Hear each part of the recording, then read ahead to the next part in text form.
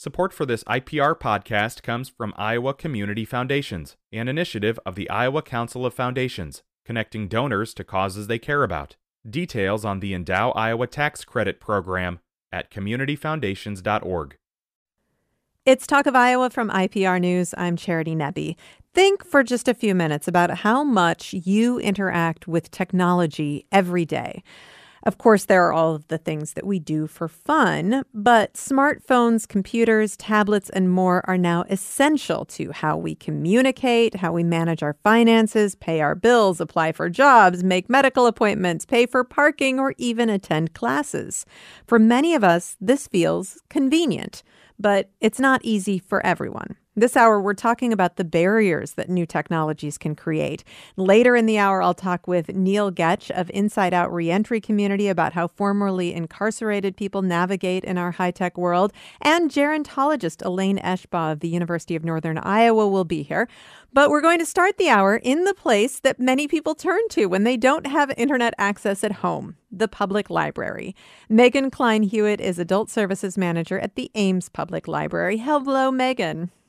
Hello. It is wonderful to have you here. And I think a lot of us get frustrated with technology, and we will definitely do some venting this hour. But most of those frustrations are not a big deal. However, the digital divide is very real and can cause serious challenges for some people. I mean, this problem is about much more than just frustration, right?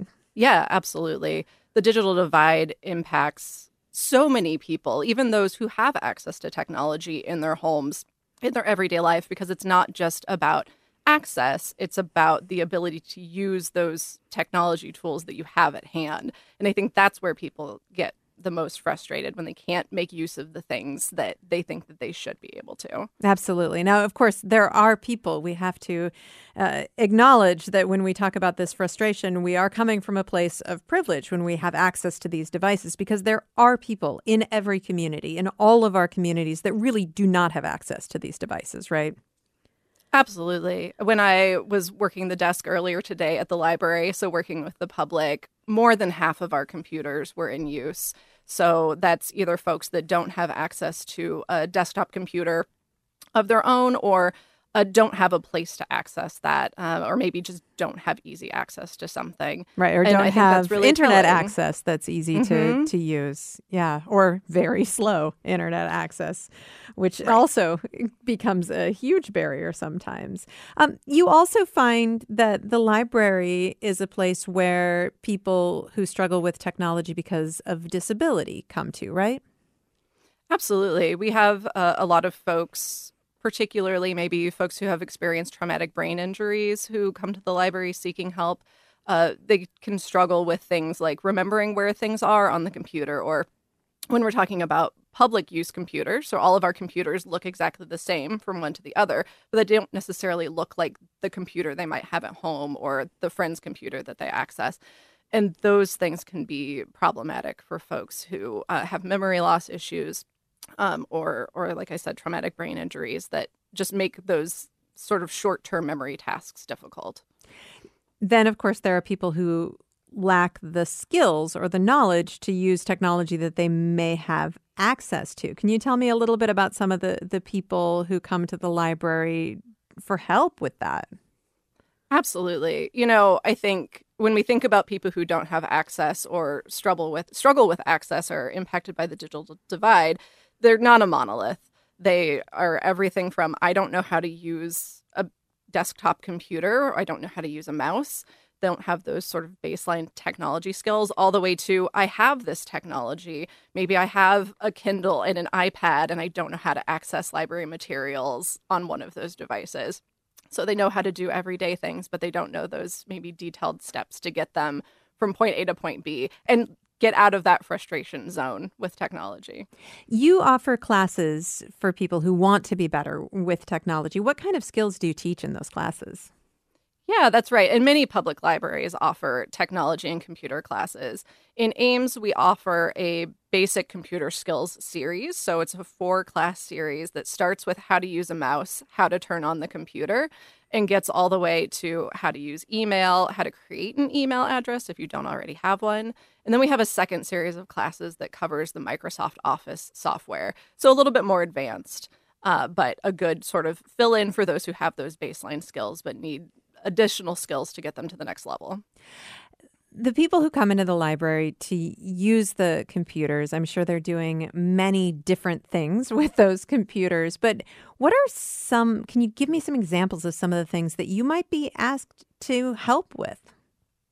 Absolutely. We do a lot of help with filling out forms, whether that be a job application, an application for a benefit, perhaps like SNAP or job insurance, all kinds of things along those lines that are much more like everyday necessity sort of things. But you also have folks that, want to make a post on Facebook so that their friends and family can see what's going on in their life. So it really runs a wide variety of tasks, from like what you would consider to be very vital tasks all the way to sort of more fun or leisurely tasks. And it's worth noting that some of those vital tasks cannot be done any other way. They must be done on computers, whether you're talking about applying for unemployment benefits or veterans benefits or that application for SNAP. I mean, those are things that you can't just go to an office and do it now. You have to do it online. Absolutely. And in a lot of cases, if folks do go to the office, they're then getting sent to the public library to seek help and assistance in filling out those forms. And more things are ending up online. When the DOT initially moved to all online appointments for renewing driver's licenses, we started seeing a ton of people come in needing help, in a lot of cases needing us to do it for them because they just didn't have the tech skills to complete that online form, which is not super straightforward and necessarily easy for people to understand. And that's what we see a lot of. Well, and you mentioned people who don't have an email address. I mean, to do any of these things, you have to have an email address, don't you? Absolutely. And to get an email address, in most cases, you need a cell phone number because most email providers, especially if you're using a public computer with a shared IP address, require a phone number to verify that you are a human being. You're not spam trying to create an email address on their system. So we experience a lot of folks who maybe don't have a cell phone number, therefore can't set up an email address on our computers, which is incredibly frustrating for both the individual seeking help and the library staff member. Well, how can you get around that? Is there a way? There are a few email service providers that don't require a phone number to set up that email address. So we try to push people towards those, but they're becoming fewer and farther between, which is a definite challenge. Yeah. So I think about all of the services that I have that require two-factor authentication, for example. And of course, most of the time when I log into one of those services, it wants to send a text to my cell phone with the verification code that I then need to put back into the website. Is that a real barrier for a lot of people? Because if they don't have a cell phone, maybe they can't have two-factor authentication. It's a huge barrier for people. The number of times we walk people through the process to either try to reset their password or just have to tell them, I'm sorry, there's nothing that we can do, which is the last thing that we want to have to tell people. But in a lot of cases, there's really nothing to do. There's not a customer service number or person to contact at these email providers and other online systems to help you work around that. And especially in the case where maybe somebody's lost a cell phone, isn't able to pay the bill and no longer has access to that number, that's a really significant barrier for people. Do you feel like this is discriminatory, the way that we have integrated technology into every aspect of living? It definitely makes having a cell phone, having access to a cell phone, having access to an email address, it's a really significant barrier for a lot of people. And it definitely verges on discrimination. It is setting people up to need something that they can't in all situations provide or have access to. Right. And there are a lot of different phone services out there, but it's costly almost no matter what service you connect with. It's going to be expensive. And if you're just trying to put food on your table and pay for your rent, a cell phone may feel out of reach. Absolutely. And there are some government-sponsored programs that provide some funding there, like the Lifeline program, which provides a discount. But it's still a pretty small discount. It's not going to cover 100% of your phone bill your internet bill. So that's a challenge for folks. So we've talked a lot about some very serious issues that can be created by this digital divide. I'm sure that you also deal with a lot of things that maybe don't seem so serious. What are some of the requests that you get that might make you smile, or might be some of the things that we wouldn't think about needing help with? I have helped people respond to party invitations. So party invitations that require an email address to RSVP to. If you don't have an email address, how are you going to RSVP to that 50th anniversary party you got invited to? Simple things like that. Also helping people connect their personal devices to library services. We don't take that lightly. We take that very seriously. But that's more of a fun task just because we get to sort of sell all of the great things that you can do with a library card. Right. So like if somebody brings in device. an iPad and they want to get books on the iPad or a Kindle or something like that, you're talking about those kind of things. Yeah, exactly. Nice. Do you encounter people who are resistant to using technology based on principle, who just don't want to learn how to do this? I would say less so on principle. I think in a lot of ways that's sort of generationally passing. I think a lot of folks understand that it's sort of something that they have to buy into conceptually. But there are folks that just don't want an email address or refuse to get a cell phone. And then they're faced with all of those barriers that we've been discussing. And that's just a unique challenge. We try to work with folks in that situation. So, for example, we have a email address we use for staff use. I might let somebody use that in a pretty innocent sort of context. So let's say responding to a party RSVP to get them through that process rather than helping them set up an email address. Sure. But our preference is definitely to help people get those tools so that they can kind of live in the modern day and take care of those tasks as they need to. Megan, thank you so much for talking with me. Of course. Thanks for having me. Megan Klein-Hewitt is Adult Services Manager at the Ames Public Library. Today we're talking about technological barriers in our modern culture. This is Talk of Iowa. Support for this IPR podcast comes from Iowa Community Foundations, an initiative of the Iowa Council of Foundations, connecting donors to causes they care about. Details on the Endow Iowa Tax Credit Program at communityfoundations.org. This IPR podcast is supported by Cultivating Compassion, the Dr. Richard Deming Foundation, fostering causes that enrich the community, generate understanding, and cultivate compassion, including above and beyond cancer. It's Talk of Iowa from IPR News. I'm Charity Nebbe. This hour, we're talking about the barriers that new technologies can create for many people and for all of us from time to time. I mean, who hasn't been annoyed by the need to download yet another app just to be able to pay for parking?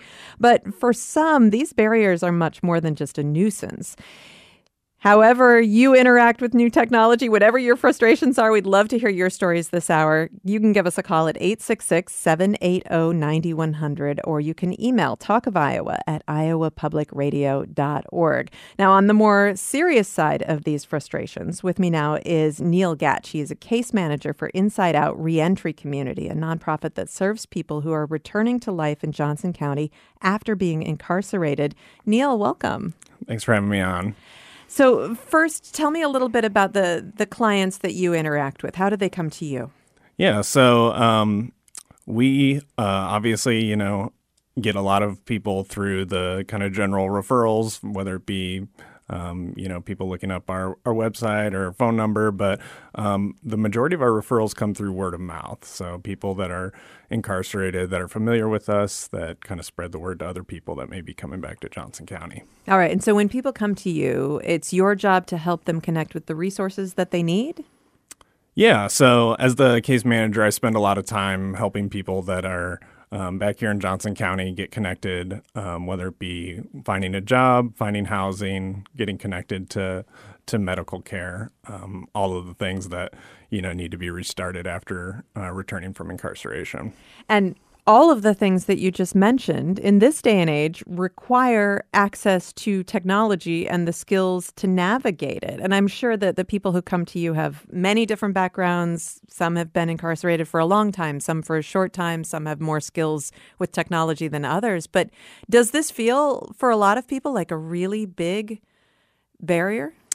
Yeah, it's definitely something I see almost every day that I work with people. Obviously, like you said, it varies a lot, but, even maybe people that have been in for just a couple of years, we kind of take for granted sometimes how quickly the technological norms change. So. Absolutely. Well, and there seems to be this assumption in our culture now that every single person has a smartphone, which is not true. But I would guess that's particularly not true for a lot of your clients. Yeah, I mean, usually if you're leaving incarceration, unless you have a family or friend that's going to give you a smartphone, that is something that you're going to, need to acquire usually pretty quickly too, because as you said, it's tied to almost everything that we do. So when you're helping people, tell me a little bit about some of the frustrations that you see. I mean, beyond needing a smartphone so that people can contact you, you need an email address. What are some of the places where you see people getting stuck? Yeah. Obviously, usually the kind of first thing that people are thinking about is finding a job and getting housing when they return from incarceration. Obviously, that is something where technology is more and more integrated into that every day. So if you're applying for a job, a lot of times there's going to be a two-step verification to create your account. There's going to be an online skills assessment, something like that. Housing is the same way. You'd be hard-pressed to find a landlord that doesn't advertise online nowadays. And it's how the vast majority of us find our housing. So obviously it's something that the people we work with are going to want to tackle. And obviously getting a smartphone, getting access to a computer is something that, is going to go hand in hand with trying to find those things. You want your clients to be successful long term. So if they don't have these skills, you need to try to help them acquire these skills. And yet, in some cases, they're really in an emergency situation. So tell me a little bit about how you balance that, because I'm sure you can sit down and do something for someone, or you can sit down and try to teach them how to do it. How do you navigate that? Yeah, it's tough, and that's something that you really have to triage in the moment because obviously, like you said, I want to empower people to be able to do things for themselves and, to be equipped to face the next technological hurdle that they're going to have. But obviously, if it's a matter of not having a place to stay, that's something where that comes before, digital literacy. So it's something that I'm, constantly trying to balance and balance in a way that's good for the right now and good for the long term of the member. I can imagine that there's an emotional component to this as well, a feeling of being overwhelmed or maybe just angry that you even have to interface with the world in this way. Do you see resistance in some people where they're like, I don't understand why I have to do this? Yeah, obviously, returning from incarceration is an extremely overwhelming time for people. I think we've all been overwhelmed by technology just in our normal lives. But when you add that on top of, trying to restart so many other aspects of your life, it definitely does boil over into frustration. And it's something that, anytime you're, in a vulnerable situation, the chances of being exploited by technology are higher. Obviously, too, if you're somebody that maybe has more publicly available information about them out there than your average person, there's a good reason for hesitancy when it comes to using technology. Now, a lot of us are in a position where if we have older parents, we are tech support for our older parents. Do you find that that's the role that you play as time goes on with your clients? Yeah, I definitely find myself helping with a lot of password changes, two-factor signups, that type of stuff, and obviously it's kind of a trivial thing, but it's one, it's a great help to our members, but two, it's something that can start a longer conversation about skill building and where they're headed. Given that you help people navigate this increasingly difficult environment, do you feel like there is an equity issue? Do you feel like our reliance on technology in these public spheres is a barrier for a lot of people?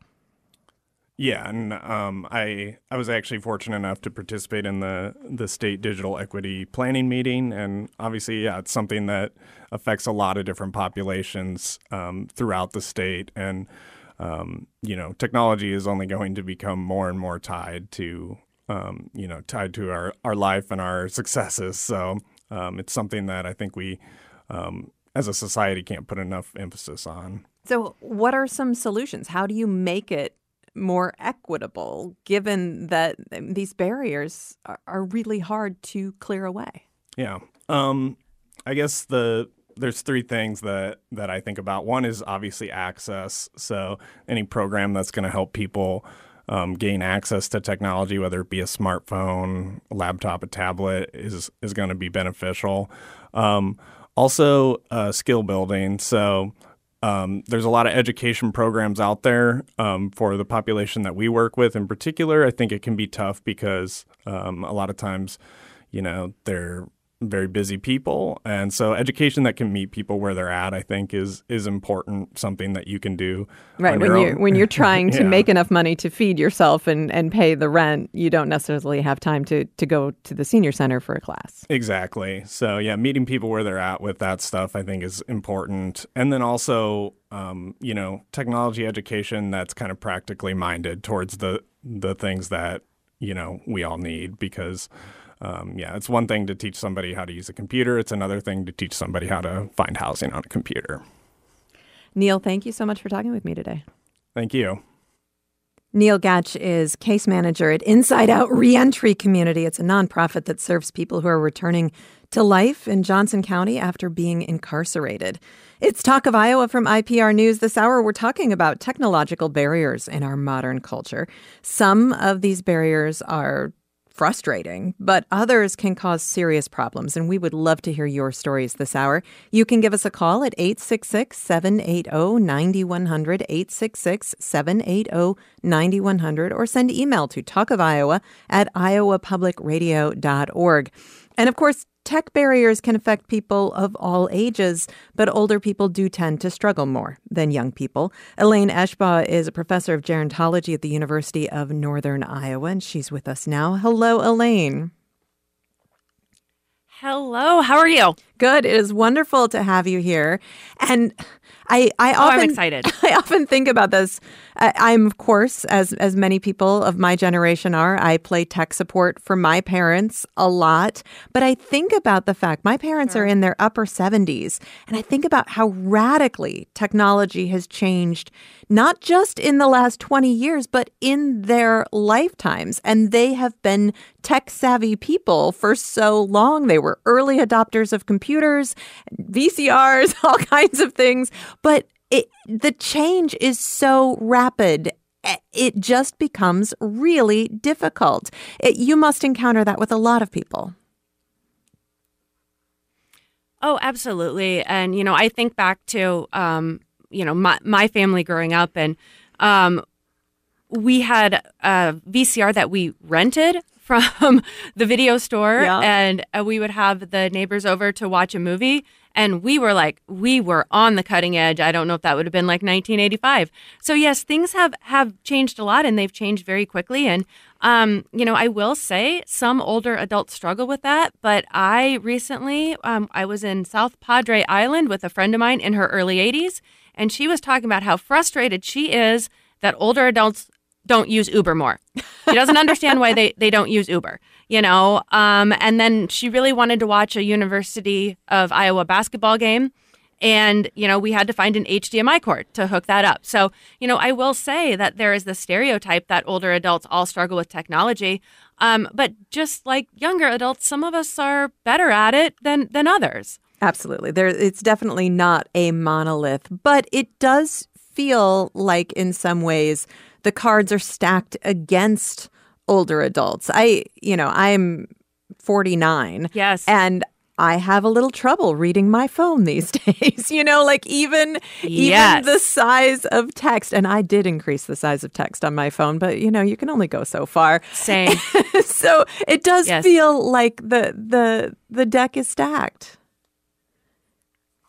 Yeah. And, some of that I will say is, with older adults, to learn something new, we have to make an investment. It's an investment of our time and of our mental energy.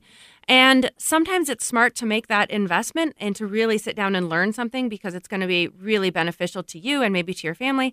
And sometimes it's like, it's not really worth it. So like for me, an example is my husband is really good with technology. And he does things that I don't know how to do. I could probably learn them, but I don't want to invest my time because, I have him. Right. So, that's another thing sometimes as well is, sometimes older adults make a choice not to make that investment in learning something new. And that can also play into the workforce. So we might have someone who is maybe close to retirement age and they're introducing new technologies into the workplace. And, they say, what, I really don't want to take this next step. And I really don't feel the need to learn this. And maybe it's time for me to retire. So it does play a role as well, in the workplace for those of us who, all of us are aging. Right. We have an email from Megan who says, my mother taught high school for over 40 years, but when they digitized the grade book and kept changing the interface in the name of optimization, she retired. That's not an unusual story to hear. That's exactly. Yep.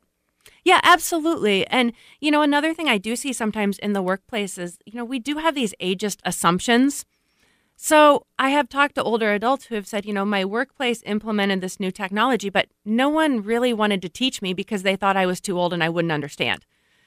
So even there are some internalized ageist assumptions as well. Sometimes It's like, I'm in my 70s. There's no way I could learn to use Zoom. And older adults, not that it wasn't a struggle, not that it wasn't challenging, but I saw older adults on the average really catch up to some technology during COVID because they were motivated to do so. Because if you wanted to communicate with your grandkids, you had to learn Zoom or you had to FaceTime. So, when older adults are faced with these challenges and they're motivated by connecting with family, many times they do eventually pick up on these things. Well, and I'm curious, the way we learn things, changes over time.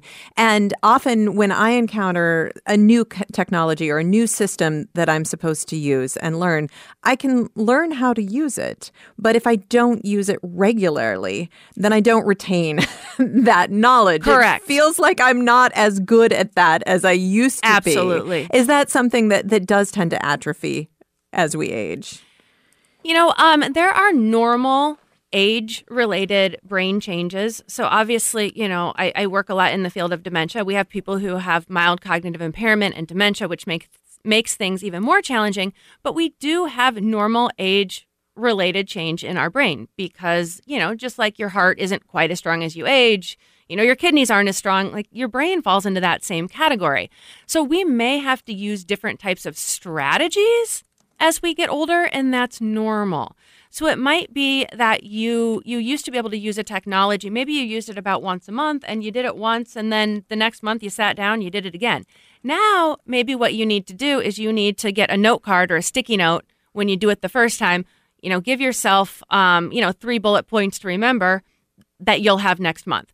So that's normal aging, is that, maybe it takes us a little longer to figure things out. It doesn't mean we can't figure it out, but also those strategies become much more important as we age. Let's talk about some of the areas that we encounter these technological changes, because, obviously with smartphones, I mean, some people don't want to have a smartphone, and that is increasingly a real liability in our modern culture, because our modern culture is built around the assumption that everybody has a smartphone in their pocket. So I know that that's an area of frustration for people. But I feel like we also encounter these frustrations in parts of our lives that don't seem to require us to adapt to new technology. I mean, one of the examples is watching television. That can be really frustrating for people who have to shift how they interface with a television and to learn how to use streaming services that often require them to log in again and navigate through a menu. Yeah, absolutely. And, we have 3 remotes at our house, so it has become more complicated just to watch TV. Another area I actually see that in is vehicles. So we're trying to make things easier. We have updated our vehicles in a way that makes things easier. You don't have to put the key in the ignition anymore. In a lot of new vehicles, you just press a button. Well, I just got a new car a couple weeks ago, and I think I've only told one person this because it's embarrassing. I went somewhere. I actually had to run in and run an errand at my hairstylist, and I thought I turned the car off, but I didn't. Because you couldn't hear it. Exactly. Right, so we're trying to make it easier. Right. We're going to have to take a short break. We'll be back in just a moment. We are talking about some of the challenges created by our high-tech culture today. We'd love for you to join the conversation. You can call us 866-780-9100. You can send email to talkofiowa@iowapublicradio.org. Elaine Eschbaugh, professor of gerontology at the University of Northern Iowa, is with me. This IPR podcast is supported by Cultivating Compassion, the Dr. Richard Deming Foundation, fostering causes that enrich the community, generate understanding, and cultivate compassion, including above and beyond cancer. It's Talk of Iowa from IPR News. I'm Charity Nebbe. This hour we are talking about technological barriers in our modern culture.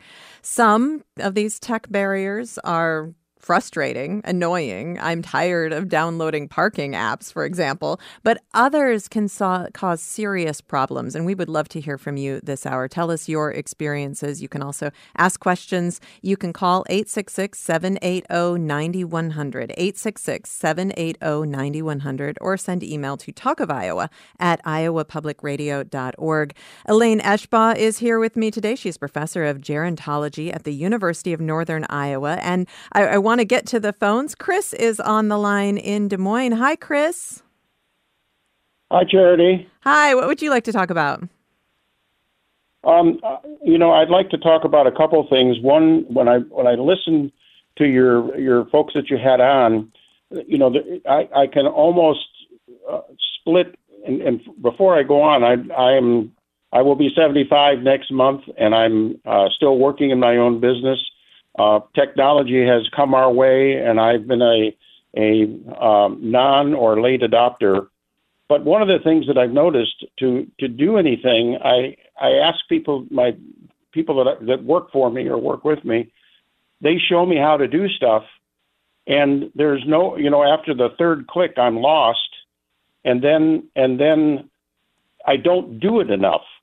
If they take me through it, and even if I make notes, I may do it once a day, or once a week, or twice a week. Right. So it's lost on me, and so that's how to do things. I understand basic email possibly, and looking things up on Google and that sort of thing, but I shy away from it, almost to the point where I look at it like, where is our modern Tom Harkin, who he came up with the American Disability Act to accommodate people who had disabilities. So I view this as a disability, and we should have some systems or whatever to accommodate. Now, maybe artificial intelligence and a Siri type thing, I could verbalize what I want to do, and then it would do it for me. Well, Chris, those are all such important points. And Elaine, why don't you respond? I think this really does feel discriminatory. Yeah, and I think really the key, and actually, Charity, IPR just did something that demonstrates this. The key is options. So you gave a phone number for people to call in, and you gave an email. So, we've had one person who emailed in, and then we had Chris who called in. Well, there's an option, and I think what we need to keep in mind is that people deserve options.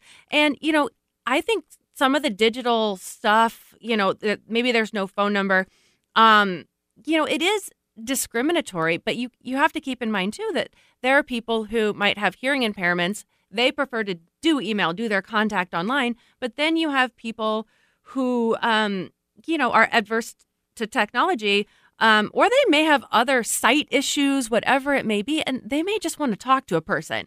So what I like is if, I may be looking at a service and I have options for how to contact them. And you don't get that as much anymore. You just don't get that the way that you used to, the opportunity to connect with a human being to help you solve your problem. Well, and it sometimes feels like finding, even if there is a phone number, finding that phone number, because a lot of companies really don't want you to call it. Finding the phone number is a barrier in and of itself because it's buried so deeply on a website. And if you don't have access or don't feel competent online, you can't find that number. Yes, and then you're going to call the number, and they're going to give you 6 options. Press 1 if, and you listen to these 6 options, and then by the 6th one, you're like, wait, was I number 3? Should I be pressing number 5? Right. Can I just talk to a person? So sometimes we even give up on that.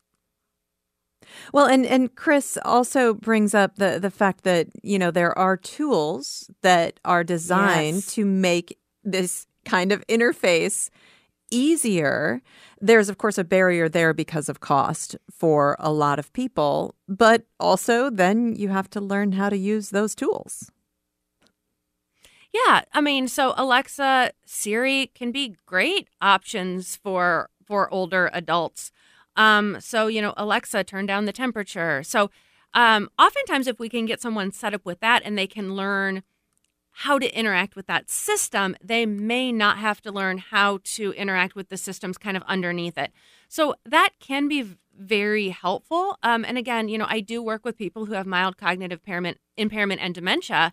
And Alexa is kind of interesting because many times people just, at the beginning of dementia, they might find this really helpful to ask Alexa questions and ask Alexa to do things. But then sometimes later on, they might hear a voice in their home and be very confused or scared, because someone's there and they don't see that person. So, different technologies work at different, stages of the aging process. But, some of those tools can be fantastic for those who, maybe are confused by other aspects of technology. Gary sent us an email. He said, I do not have a cell phone. I never have. I never will. I do have accounts, Gmail and Yahoo. In a more trusting age, I had no problem establishing these accounts. Now Google insists on 2-factor verification. I was able to verify my ID with Gmail by having Google send a recovery code to my recovery account. I actually have 2 Gmail accounts, one I use most every day and the other that I haven't used for a long time. I tried to log on to the seldom used account and was asked to verify my identity. I went to the process of asking for a recovery code to be sent to the recovery account, but Google wasn't done with me. They asked for a phone number and will not let me pass without one. This seems like a major bar to my liberty. If I acquired a cell phone, I would only have it for a few minutes. A phone is like gloves, which I frequently have to lay down and promptly forget. And except for verifying my ID, I have no need for a cell phone. Well, so here's the issue. You could use, if you have a family member who has a cell phone, you can use that number. But every time you do the 2-factor verification, you'd have to call them and get the number. Right. Within a limited period of time. Right. So actually, I will commend Gary here. So for not having a cell phone, just to get to this point and explain this, Gary is very well versed in technology. by learning through this process. But yes, I completely agree with that, and just to get anything done without having a cell phone and having that phone number, I just don't know at this point how you really can function without being kind of detached from society, kind of off the grid. Like you almost have to make that choice. Yeah. Yes. And Gary seems committed to that choice, which is understandable. And as someone who answered 2 emails during that, commercial break on my phone, like I'm a little bit jealous, Gary. There are times I just want to throw mine in the river. So good for you. Lynn in Iowa City brings up what I think is a really interesting and serious issue. She says, I can see where people without computer access would have a lot of difficulty accessing their medical records or contacting providers since so much medical information is online. And there's so much more information that we now have access to because of technology. Again, there's that convenience factor. There's that access factor for people that it's working for, but also increasingly medical practices are depending on that online interface to take care of a lot of the day-to-day work that they've had, people answering phones to do for years. Yes, absolutely. And I will disclose that I have been a frequent flyer at Mayo. I've had 3 back surgeries and I have a spinal cord stimulator. So I've spent some time up there. And in kind of just overhearing these conversations as people check out of the, a specialist office, oftentimes the conversation ends with, it'll be on your portal. Yeah. And I will tell you that as a gerontologist, I kind of lean into these situations. So I think I've helped about 4 or 5 older adults at Mayo set up a portal because to exist in that system, you need that. It tells you where to be and where to go. And obviously, Mayo Clinic is a place that serves a lot of older adults, but they make the assumption that you've got the portal. It's going to show up on your portal. That's how you know when your next appointment is, and that's how you know your test results. Right. And, it is a situation where, you are left behind and it is a barrier to your medical care to expect that you're going to get these messages online and respond to them. Like if you are not able to use that portal, I don't know. Yeah. Well, and of course, password management is something that I think all of us of any age struggle with. But with those portals, that is particularly difficult because, of course, this is private information and they do a pretty good job protecting it. But often they protect it from us, too. Right. 100% agree. Yeah. Let's go back to the phones. David is on the line in Illinois. Hi, David. Hello. Hi, what would you like to talk about? Well, just a little my background. I was a machinist and got laid off when I was 51. And actually was told that I wasn't laid off, I was retired, but I couldn't afford to retire at 51. So I went back to school and learned computer-aided design and re-entered the workforce at 52. Doing something that was very much computer related. And, I feel like I'm an analog person in a digital world. And, I actually liked doing that and got used to working with computers. So in my family, I'm the IT guy. And even more so than my daughter and son-in-law, who are, of course, in their 40s. So it's just somehow some people can relate to these computers and some people have more trouble with it. Yep. But the thing about that I heard, people talking about the TV, I've got a couple new TVs and every once in a while they want to update themselves and then you have to figure it out why it's not getting the channels it used to get, Yeah. And that they in your cell phone changes settings when it does an update. Yep. Suddenly the screen looks different. You have to learn it all over again. But David, I have a question for you. If you didn't add yourself, you get new apps that you didn't ask for. Right? True. David, have you felt underestimated in your work because of your age? Well, some of the people I worked with used to have the little phrase they would say, old people shouldn't use computers. And then they'd look at me. Oh. And wow. kind of like, oh, sorry, and but a lot of people in my age category were having trouble with computers, and for some reason I didn't have as much trouble as some people, but there were things that confused me, and some of the IT people would say, if you can't understand this, you shouldn't be using a computer. Well, that's discrimination in itself. Yes. Right. Yes. Yeah, I have a lot to say about that as a gerontologist.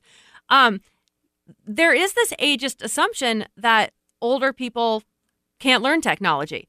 And, we all struggle with technology from time to time, and maybe some of us have more challenges as we age. But listening to David talk, if I had the money, I would hire him as my personal tech assistant to follow me around. So, we can't make an assumption that just because someone is older, they're not good with computers or they're not good with technology. So I'm really glad he made that point. And I greatly object to your coworker's attitude.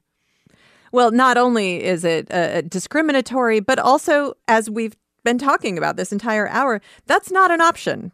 Saying that old people can't use or shouldn't use computers. We live in a culture where we all have to use computers on a regular basis, whether that's the computer in your pocket or another kind of computer. Exactly. I know I want to end the hour with a positive story on that note, because we do underestimate a lot of older people. And, we all have the capacity to learn even as we get older. You hired your mother-in-law as a house manager at the Dementia Simulation House in Cedar Falls. Tell me a little bit about that. She's wonderful. Well, so my mother-in-law is actually working with us at the Dementia Simulation House, and she's never really had a job where she had to use a lot of technology. And she is helping with our scheduling. She's answering emails. She's learned Excel spreadsheets, and she is really committed to learning. But one day I said, "Hey, we're going to have pizza for our group. Can you order pizza?" "Sure, no problem." So she calls Domino's and they don't answer. And she keeps calling and they don't answer and they don't answer, which is funny because I forgot you could call and order a pizza because I just do it on the app every single time. I forgot it was a phone. You could even do that. So finally, I was in another room. I wasn't there. I wasn't helping her. So she got on her phone and she figured out how to use the app to order pizza. So I had a couple reflections on that. One is, I guess Domino's, most people must just order online because they apparently don't need to answer their phone.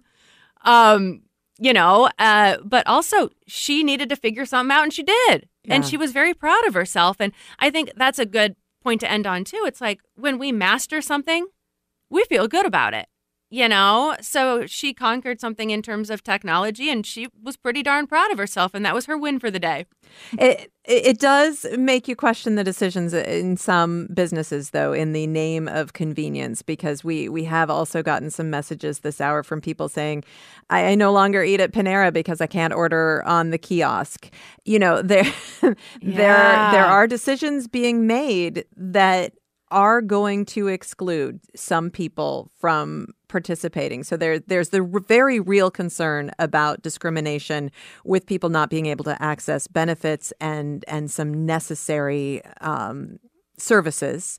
Then Absolutely. There are the convenience things that some of us may let slide. I mean, this is a new frontier in so many ways, isn't it, Elaine?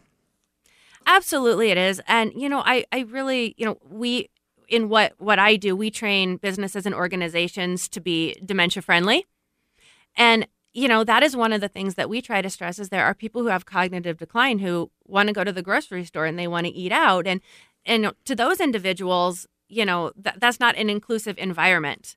And that, it's not just that population. It's a lot of populations that aren't really included in the way that some of these convenience factors are moving forward. And, honestly, I think it's really smart for the businesses to think about this in terms of being more inclusive, to various groups. Yes. Elaine, thank you so much for being on the show today. Of course. It's been fun. Elaine Eschbaugh is a professor of gerontology at the University of Northern Iowa. This is Talk of Iowa from IPR News. I'm Charity Nebbe.